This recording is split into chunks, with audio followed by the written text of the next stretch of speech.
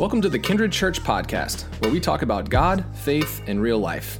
This is Daniel Childs. I'm the host of the podcast and the pastor of Kindred Church. To learn more about how to connect with our community, check out our website at www.kindrednc.church. You can also follow us on Instagram, Facebook, and YouTube. We're glad you've tuned in for today's episode. Now, let's talk about God.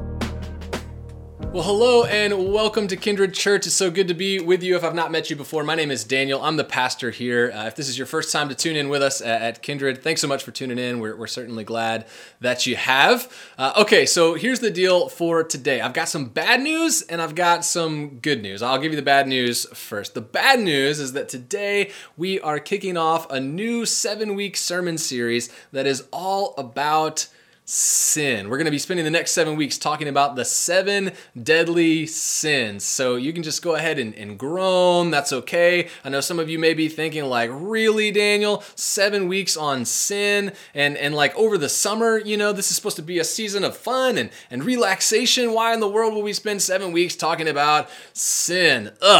That's the bad news. That's the bad news. The good news, don't tune out before you hear the good news. The good news is that this series is actually going to be really good. And I think you're going to find this really helpful. And I actually think you're going to find this enjoyable, believe it or not. And I, for one, am excited about it. So the good news is that the bad news isn't actually bad news after all. We're going to have a great summer. This is going to be a great series. Now, today in the sermon, I want to try to do 3 things. I want to explain why we're doing this sermon series. I want to say a quick word about the first deadly sin, which is pride. And number 3, I want to get you excited about the rest of the series. And I'm feeling a lot of pressure today because I know that if this sermon bombs, some of you guys are going to check out of church for like the next 7 weeks. But I think I can get you, if not excited about the rest of the series, at least interested enough to keep tuning in with us. So having said all of that, let's take a look at our scripture for today. And this comes from Luke chapter 15. We're going to look at verses 11 through 24. It says this. Jesus said, "A certain man had 2 sons. The younger son said to his father, 'Father, give me my share of the inheritance.' Then the father divided his estate between them. Soon afterwards, the younger son gathered everything together and he took a trip to a land far away. And there he wasted his wealth through extravagant living. When he had used up his resources, a severe food shortage arose in that country and he began to be in need. He hired himself out to one of the citizens of that country who sent him into his field to feed pigs. He longed to eat his fill from what the pigs ate, but no one gave him anything. When he came to his senses, he said, 'How many of my father's hired hands have more than enough food, but here I am starving to death? I will get up and go to my father and say to him, Father, I have sinned against heaven and against you. I no longer deserve to be called your son. Just take me on as one of your hired hands.' So he got up and he went to his father. While he was still a long way off, his father saw him and was moved with compassion. His father ran to him, hugged him, and kissed him. Then his son said, 'Father, I have sinned against heaven and against you. I no longer deserve to be called your son.' But the father said to his servants, 'Quickly, bring out the best robe and put it on him. Put a ring on his finger and sandals on his feet. Fetch the fattened calf and slaughter it. We must celebrate with feasting, because this son of mine was dead and has come back to life. He was lost and is found.' And they began to celebrate." This is the word of God for us, the people of God. Thanks be to God. Well, to help us see why we're doing this sermon series on the 7 deadly sins, I want us to spend today exploring this story of the prodigal son. And I want us to take a fresh look at this. I know that this is a story that is familiar to probably almost all of us. This is one of the most famous stories that Jesus ever told. But a lot of people don't know the context of this story. A lot of people don't know the situation that prompted Jesus to tell this story. And that context is really important for us to know as we think about how this story relates to the sermon series that we're starting on the seven deadly sins. So a quick word about the context here. One day, Jesus was out and about, traveling around, doing his ministry thing. And at this point in his ministry, Jesus had become famous enough that when he went through a town, when he went through a city, a lot of times a crowd would kind of collect and gather and start to follow him. Some of these folks wanted to hear Jesus teach. Some of these folks had heard that he was like this miracle worker, so they just wanted to see something miraculous, and that was happening on this particular day. Jesus is walking along, this crowd begins to form, and at a certain point, Jesus decides he's going to stop and he's going to do some teaching with this crowd. Well, Luke, the narrator who's telling us about this, he tells us that in this place where Jesus decides to stop and teach, there are some tax collectors and some sinners hanging around in that area. Tax collectors were some of the most hated people in this whole society. They were sleazy, they were dishonest, they made their living by stealing from their neighbors. And then sinners, in this context, that was a label that the religious people put on other people who were immoral, who were not living in the way that the religious people thought that they should be living. So here's where it gets interesting. What do you think that the tax collectors and the sinners did when they saw that Jesus was stopping to teach right there in their little area, in that vicinity? Did the tax collectors and sinners run in the opposite direction? Did they slink away and find a new place to hang out? Well, no. Actually, Luke tells us it's just the opposite. Luke 15:1 says this: all the tax collectors and sinners, not a few of them, right? Luke says all the tax collectors and sinners were gathering around Jesus. Why, Luke? To listen to him.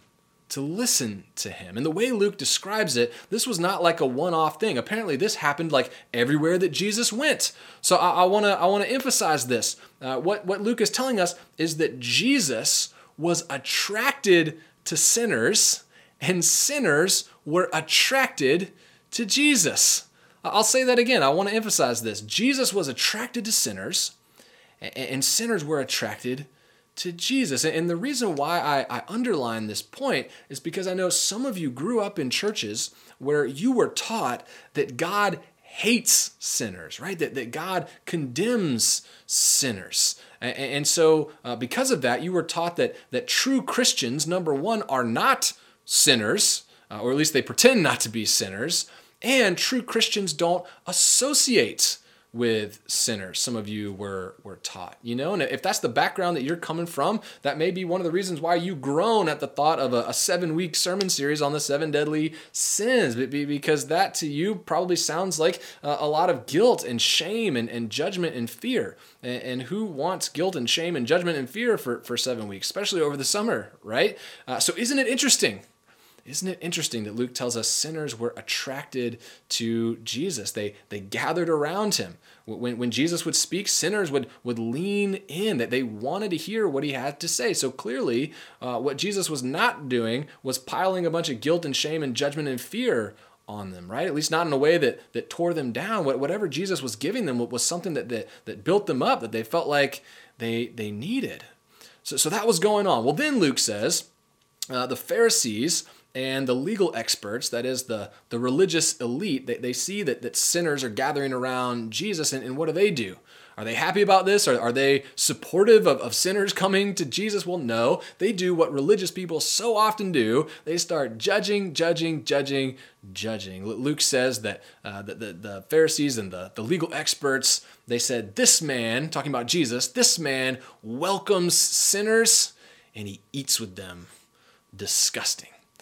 Well, a lot of times when Jesus would get criticism like this, he would just kind of ignore it. He would just shake it off, like Taylor Swift.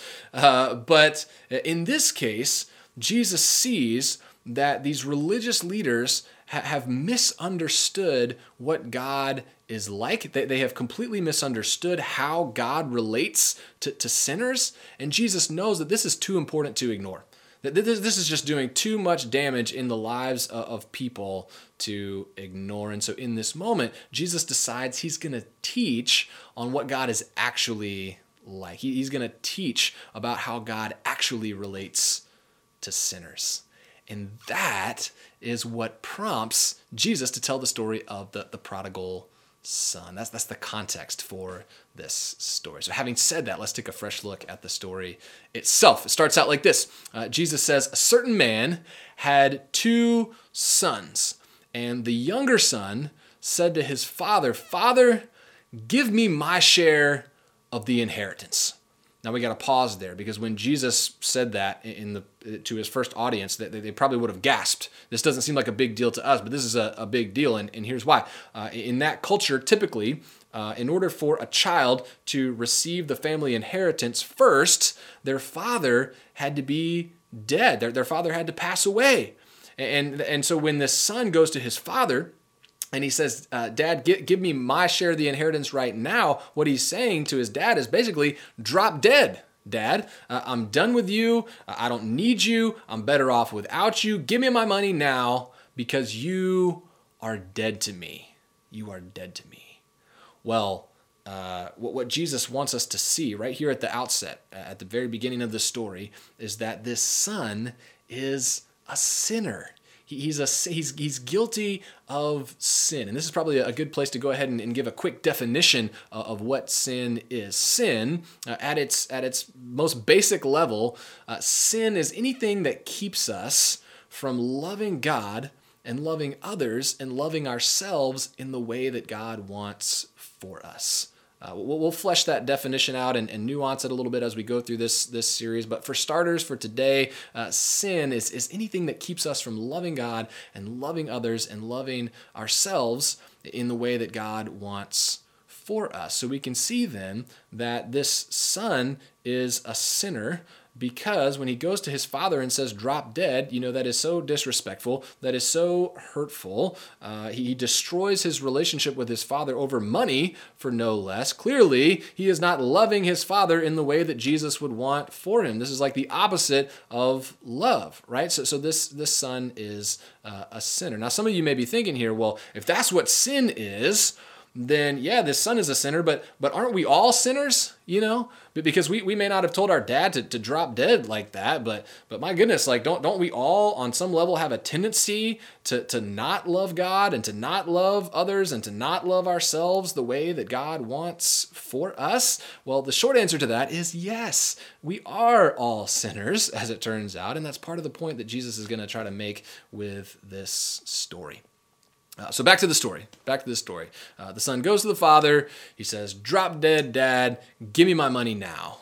Well, surprisingly, the father, instead of rebuking or condemning this son, the father collects the money and he hands it over. And after that, the son, he pulls together all of his stuff, packs everything up, and he leaves home. And he is never planning to come back. All the bridges with his family are burned at this point. So he sets off on this journey. And Jesus says he goes to this foreign country. We don't exactly know where he goes, but the way Jesus describes it basically sounds like he heads off to Vegas, because Jesus says that he wastes his wealth on extravagant living. I mean, we can imagine like hotels and parties and maybe some gambling and just buying stupid things that he didn't need. And the result of all of this was that almost overnight, the son blows all of the money. I mean, all of a sudden, like, it's just gone. His dad's whole life savings is just gone. Well, when that happens, the son is really up a creek, because he now finds himself in this foreign country where he's all alone. He's got no money. He's proven himself so completely irresponsible that nobody wants to hire him. And in this horrible situation, he takes the only job that he can get, which is he hires himself to this farmer to go and feed this guy's pigs. And in this culture, in this society, that was like the lowest of the low. That was like the most repulsive, disgusting job imaginable, feeding pigs. And he wasn't making enough money to support himself. It was a really bad situation. And maybe the worst part of all was that, you may feel sorry for this guy, but nobody else did. Nobody felt sorry for this guy, because this horrible situation he was in was 100% his own fault. Well, one day, in the middle of all of that, this son kind of hits rock bottom. He has this experience where he's feeding the pigs, and he's hungry because he can't buy himself enough food, and he has this moment where he seriously considers eating some of this nasty, rotten food that he's feeding to the pigs. And for whatever reason, as he has that thought, that's rock bottom for him, and he snaps out of it, and he gets an idea. And he says, okay, I need to just go back home, and I'll apologize to my father for the way that I've acted, and I'll ask if I can be hired back into the household as a servant. Not as a son, I know I burned that bridge, but just to be a servant in my father's household, because that way at least I can make a living wage. And that's what he decides to do. He gathers whatever stuff he had left, and he sets out and goes back home. Well, at this point in the story, the big question kind of hanging over all of this is like, what's the father going to do, right? How's the father going to react when this son dares to show his face at home again? And in Jesus' original audience, like, the assumption was that the father is surely going to reject the son, and he's going to reject him hard. But Jesus continues. One day the dad is out in the field, and as he's working, he happens to look up, and he notices that somebody is coming up the road. And at first he can't tell who it is, but he squints, he looks a little bit closer, and finally he realizes this is his son, who is now coming back home. And in this moment, Jesus says that the father is moved. And he is moved with what? Do you remember? Is he moved with anger? It's not anger. Is he moved with vengeance in this moment at the audacity of the son to dare show his face at home again? No, that's not what it is. Jesus says the father is moved with compassion. He's moved with compassion. Immediately, when he realizes this is his son, he drops everything he's doing, and he takes off sprinting up the road. And when he gets to his son, he just like wraps him up in this big old dad bear hug. And then with tears of joy in his eyes, he welcomes his son home. He doesn't rebuke him, doesn't condemn him, doesn't reject him. He welcomes his son home. And in case we missed the point, Jesus goes on to explain that after that, the father ends up throwing the biggest welcome home party that this town had ever seen. And why does the father do all of this? Well, he tells us at the end of the story. The father himself says, because this son of mine was dead, and now he's come back to life again. He says that this son of mine was lost, but now he is found. That's all that matters. He was lost, and now he is found. Here's the point of this story, that the reason Jesus tells us this is Jesus is saying, look, that is what God is actually like. That the father in this story, that is what God is like, and that's how God actually relates to sinners. God doesn't hate sinners. God loves sinners. That's the point of this story. God loves sinners. In fact, God is so head over heels in love with sinners that in Jesus, God has come into this world to be with sinners. I mean, in Jesus, God lived and died and rose again to save sinners. Why? Because God loves sinners. God loves sinners. That's good news for us, right? Because as we've already said, all of us are sinners. And this shows us that God doesn't hate us for that. Far from it. God loves us. God loves us even though we're sinners, because, again, God loves sinners. If you take nothing else away from this sermon, I hope that you will always remember this. God loves sinners.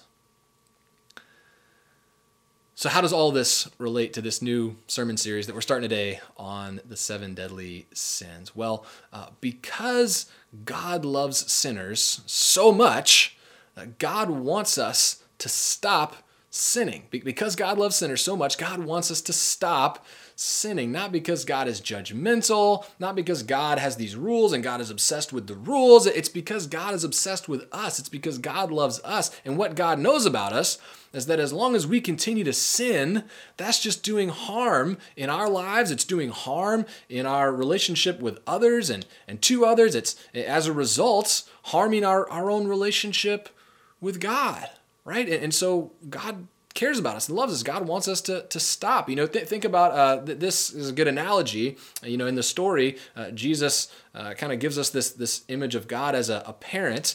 Well, many of us are parents. We can think about a situation like this. Imagine that you're a parent. And I'm sure some of you have actual experience with this. You catch your child telling a lie. You catch your child telling a lie. Now, what's the loving thing to do in that situation as a parent? Is the loving thing to turn a blind eye and just ignore it? Well, if you do that, what's going to happen? The child is probably going to continue to lie. And if the child continues to lie, that's always going to undermine the relationship that you and the child share, right? And furthermore, if the child continues to go through life lying, that's going to undermine just about every relationship that they have with anybody. And as a result, their life is going to be worse. And so as a parent, if you love your child, right, if you want them to have the best life possible, then the most loving thing to do is to confront them and to teach them to stop lying. It's a similar example.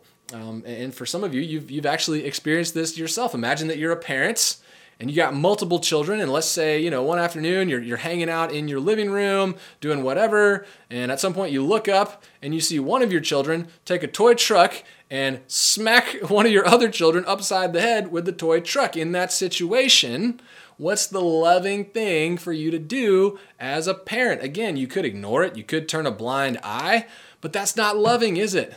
But because if you just ignore it, then your child is probably going to continue that kind of harmful, hurtful behavior.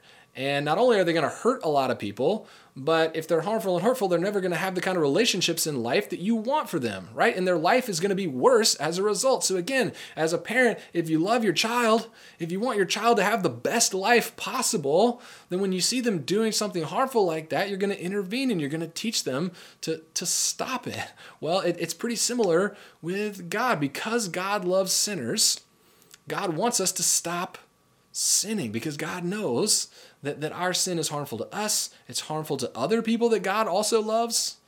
And as a result, that harms our relationship with God as well. So that's why, ultimately, that's why we're going to do this sermon series on the 7 deadly sins. Now, this 7 deadly sins, this is a list that Christians through the centuries have come up with. And it's a list of essentially like the most common things that keep us from loving God, loving others, loving ourselves the way that God wants for us. And not only are these common, but we call them the deadly sins. And we use that word deadly because they keep us from living the kind of life that God wants for us. When we do these 7 sins, it keeps us from the life that God created us for. And the opposite of life is death. So in that sense, these sins are deadly. They lead away from life. And throughout this series, we're going to explore each of these 7. And the reason for that is we want to be able to name these sins. We want to be able to watch out for them, and we want to be able to resist them in our lives.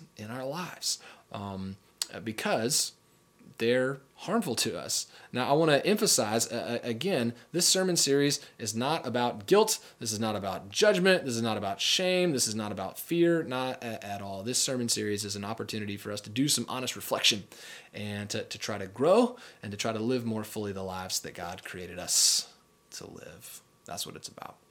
Now, I'll end with this final point here.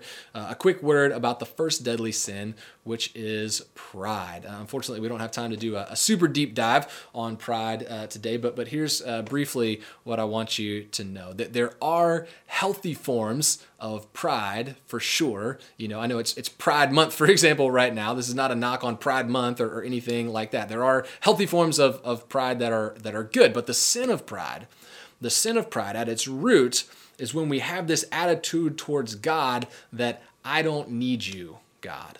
I don't need you. It's a little bit like the son in this prodigal son story at the beginning of the story when he rejects and rebuffs his dad. When we say to God, I don't need you. When we say to God, God, I don't need your care for me. God, I don't need you to save me from anything. God, I'm just fine being independent. A lot of times we live with this attitude, whether we're conscious of it or not. But when we do, that attitude is the sin of pride. And I'm sure you can see how that attitude and that mindset leads us away from loving God, loving others, loving ourselves in the way that God wants for us. And I think it's good for us to think about pride as we begin this sermon series, because the truth is, if we approach this sermon series with the attitude of pride, then it's going to lead us to think that nothing in this series really applies to us. It's going to lead us to think that nothing in this series really matters for us. It's going to lead us to think that we don't need God's help overcoming any of these 7 deadly sins as they manifest themselves in our lives. It kind of gives us this attitude of denial, right? And so I want to encourage us today to check our pride and to be intentional and acknowledge our dependence on God, to humble ourselves, because if we do that, and if we approach these next 7 weeks with that mentality, then this series is going to give us an opportunity to love more fully, and it's going to give us an opportunity to live more fully the kind of lives that God created us to live. So with that, let me pray for us. Oh, gracious and loving God, we are so grateful for your unconditional love for us, God. We're so grateful that even though we do fall short in different ways, God, that even though we do have a tendency to do harm, to not love you and others and ourselves in the way that you call us to, God, nevertheless, you continue to love us, Lord. And we're so grateful that because you love us so much, you don't just leave us in sin, but you call us out of it, and you promise to give us the grace to grow away from sin so that we can live better lives, so that we can have better relationships, so that there can be more love in our lives. God, we want that. And we acknowledge that sometimes it's painful to think about the ways that we fall short. Sometimes it's painful to think about the ways that the habits and patterns and attitudes in our lives lead us to be harmful, God. But we need to be honest about it. We know that. So we ask for your help with that, God. Keep us ever mindful of your grace and your commitment to us that gives us the freedom to be honest about our shortcomings without fearing that we're somehow going to lose your love and lose your grace in our life, God. We know that that's not how it works. In part because of beautiful stories like this one of the prodigal son that you've shared with us to show us what you're like, God. So be with us throughout this series. We pray that we would love more fully and live more fully the lives that you've created us to live as a result of thinking through these 7 deadly sins together, God. So we pray all of this in the name of the one who lived and died and rose again to save us from our sin. Amen. Amen. Well, friends, just a few things here for you before we go. First, if you're new to Kindred, I would love to connect with you, but I need your contact information in order to do that. So tap the connect link in the description here, and I'll be sure to reach out to you later this week. Would love to say hey. Also, if you're local, we'd love to see you in-person worship. I know online worship is great in so many ways, but there's really no substitute for getting in a room and worshiping together with others in person. And then finally, be sure to check out this week's updates. It's under the announcement link in the video description, and that'll keep you up to speed and engaged with our community if and when you want to get more involved with us. Well, with that, friends, remember that we love you. We hope you have a great week, and may the peace of Christ be with you. Listeners, this free resource and all of Kindred's ministries are supported by the generosity of people like you. Your giving changes lives, and it helps us to share and embody God's love. If you'd like to make a donation, you can do so on our website at www.kindrednc.church. Just select Give. You can find lots of ways to connect with our community on our website, as well as on our social media pages. Thanks again for listening, and we will catch you next time.